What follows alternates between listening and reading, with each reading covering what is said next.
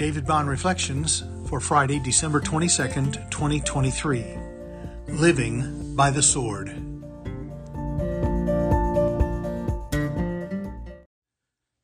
Acts 12:18-25. Now when day came, there was no little disturbance among the soldiers over what had become of Peter. And after Herod searched for him and did not find him, he examined the sentries and ordered that they should be put to death. Then he went down from Judea to Caesarea and spent time there.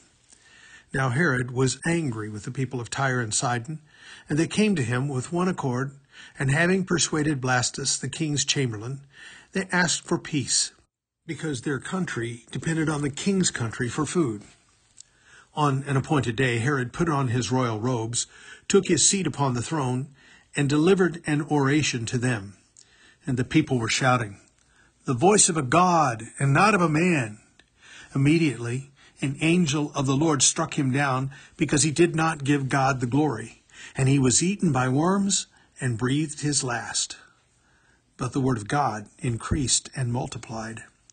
And Barnabas and Saul returned from Jerusalem when they had completed their service, bringing with them John, whose other name was Mark. Comeuppance, an informal noun that means a deserved punishment or fate.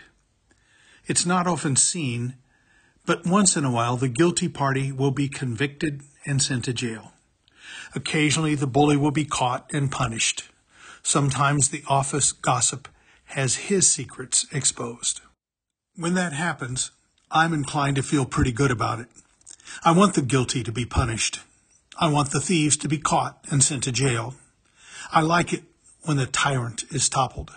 I was happy when the statue of Saddam Hussein was pulled down. I feel safer when drug dealers and pimps are busted.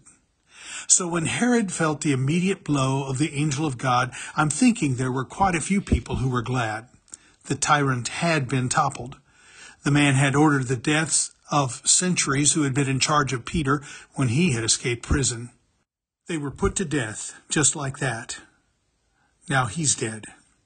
He lived by the sword, and he died by it too. Some would call it Old Testament judgment. Others might say it was karma. Clearly, however, this was more than just judgment or karma. It was a lesson. This was an example. This would allow the continued growth of the Christian church. Luke shows us that by his very next report. But the word of God increased and multiplied. I have to be cautious about this smug delight in Herod's sudden demise. It's not like I don't have my own failures. I've not killed anyone. But there are things that I have done or failed to do that if God were to be retributive toward me, I would be in deep trouble. Sometimes I wish I would get what I deserve. A pat on the back, fair treatment from a merchant, value for what I've paid, promises kept, a word of kindness. None of that is wrong in itself. But if before God we were to receive what we deserve, we would have no hope. We are all broken, sinful, rebellious creatures. We deserve to be abandoned by God. God has a sword as well. For the word of God is living and active, sharper than any two-edged sword, piercing to the division of soul and spirit, of joints and of marrow, and discerning the thoughts and intentions of the heart. And no creature is hidden from his sight, but all are naked and exposed to the eyes of him to whom we must give an account. Since then, we have a great high priest who has passed through the heavens, Jesus, the Son of God. Let us hold fast our confession. For we do not have a high priest who is unable to sympathize with our weaknesses, but one who in every respect has been tempted as we are, yet without sin. Let us then, with confidence, draw near to the throne of grace, that we may receive mercy and find grace to help in time of need. That's Hebrews 4:12-16. Thankfully, our King does not reign by the sword of retribution, but rather from a throne of grace.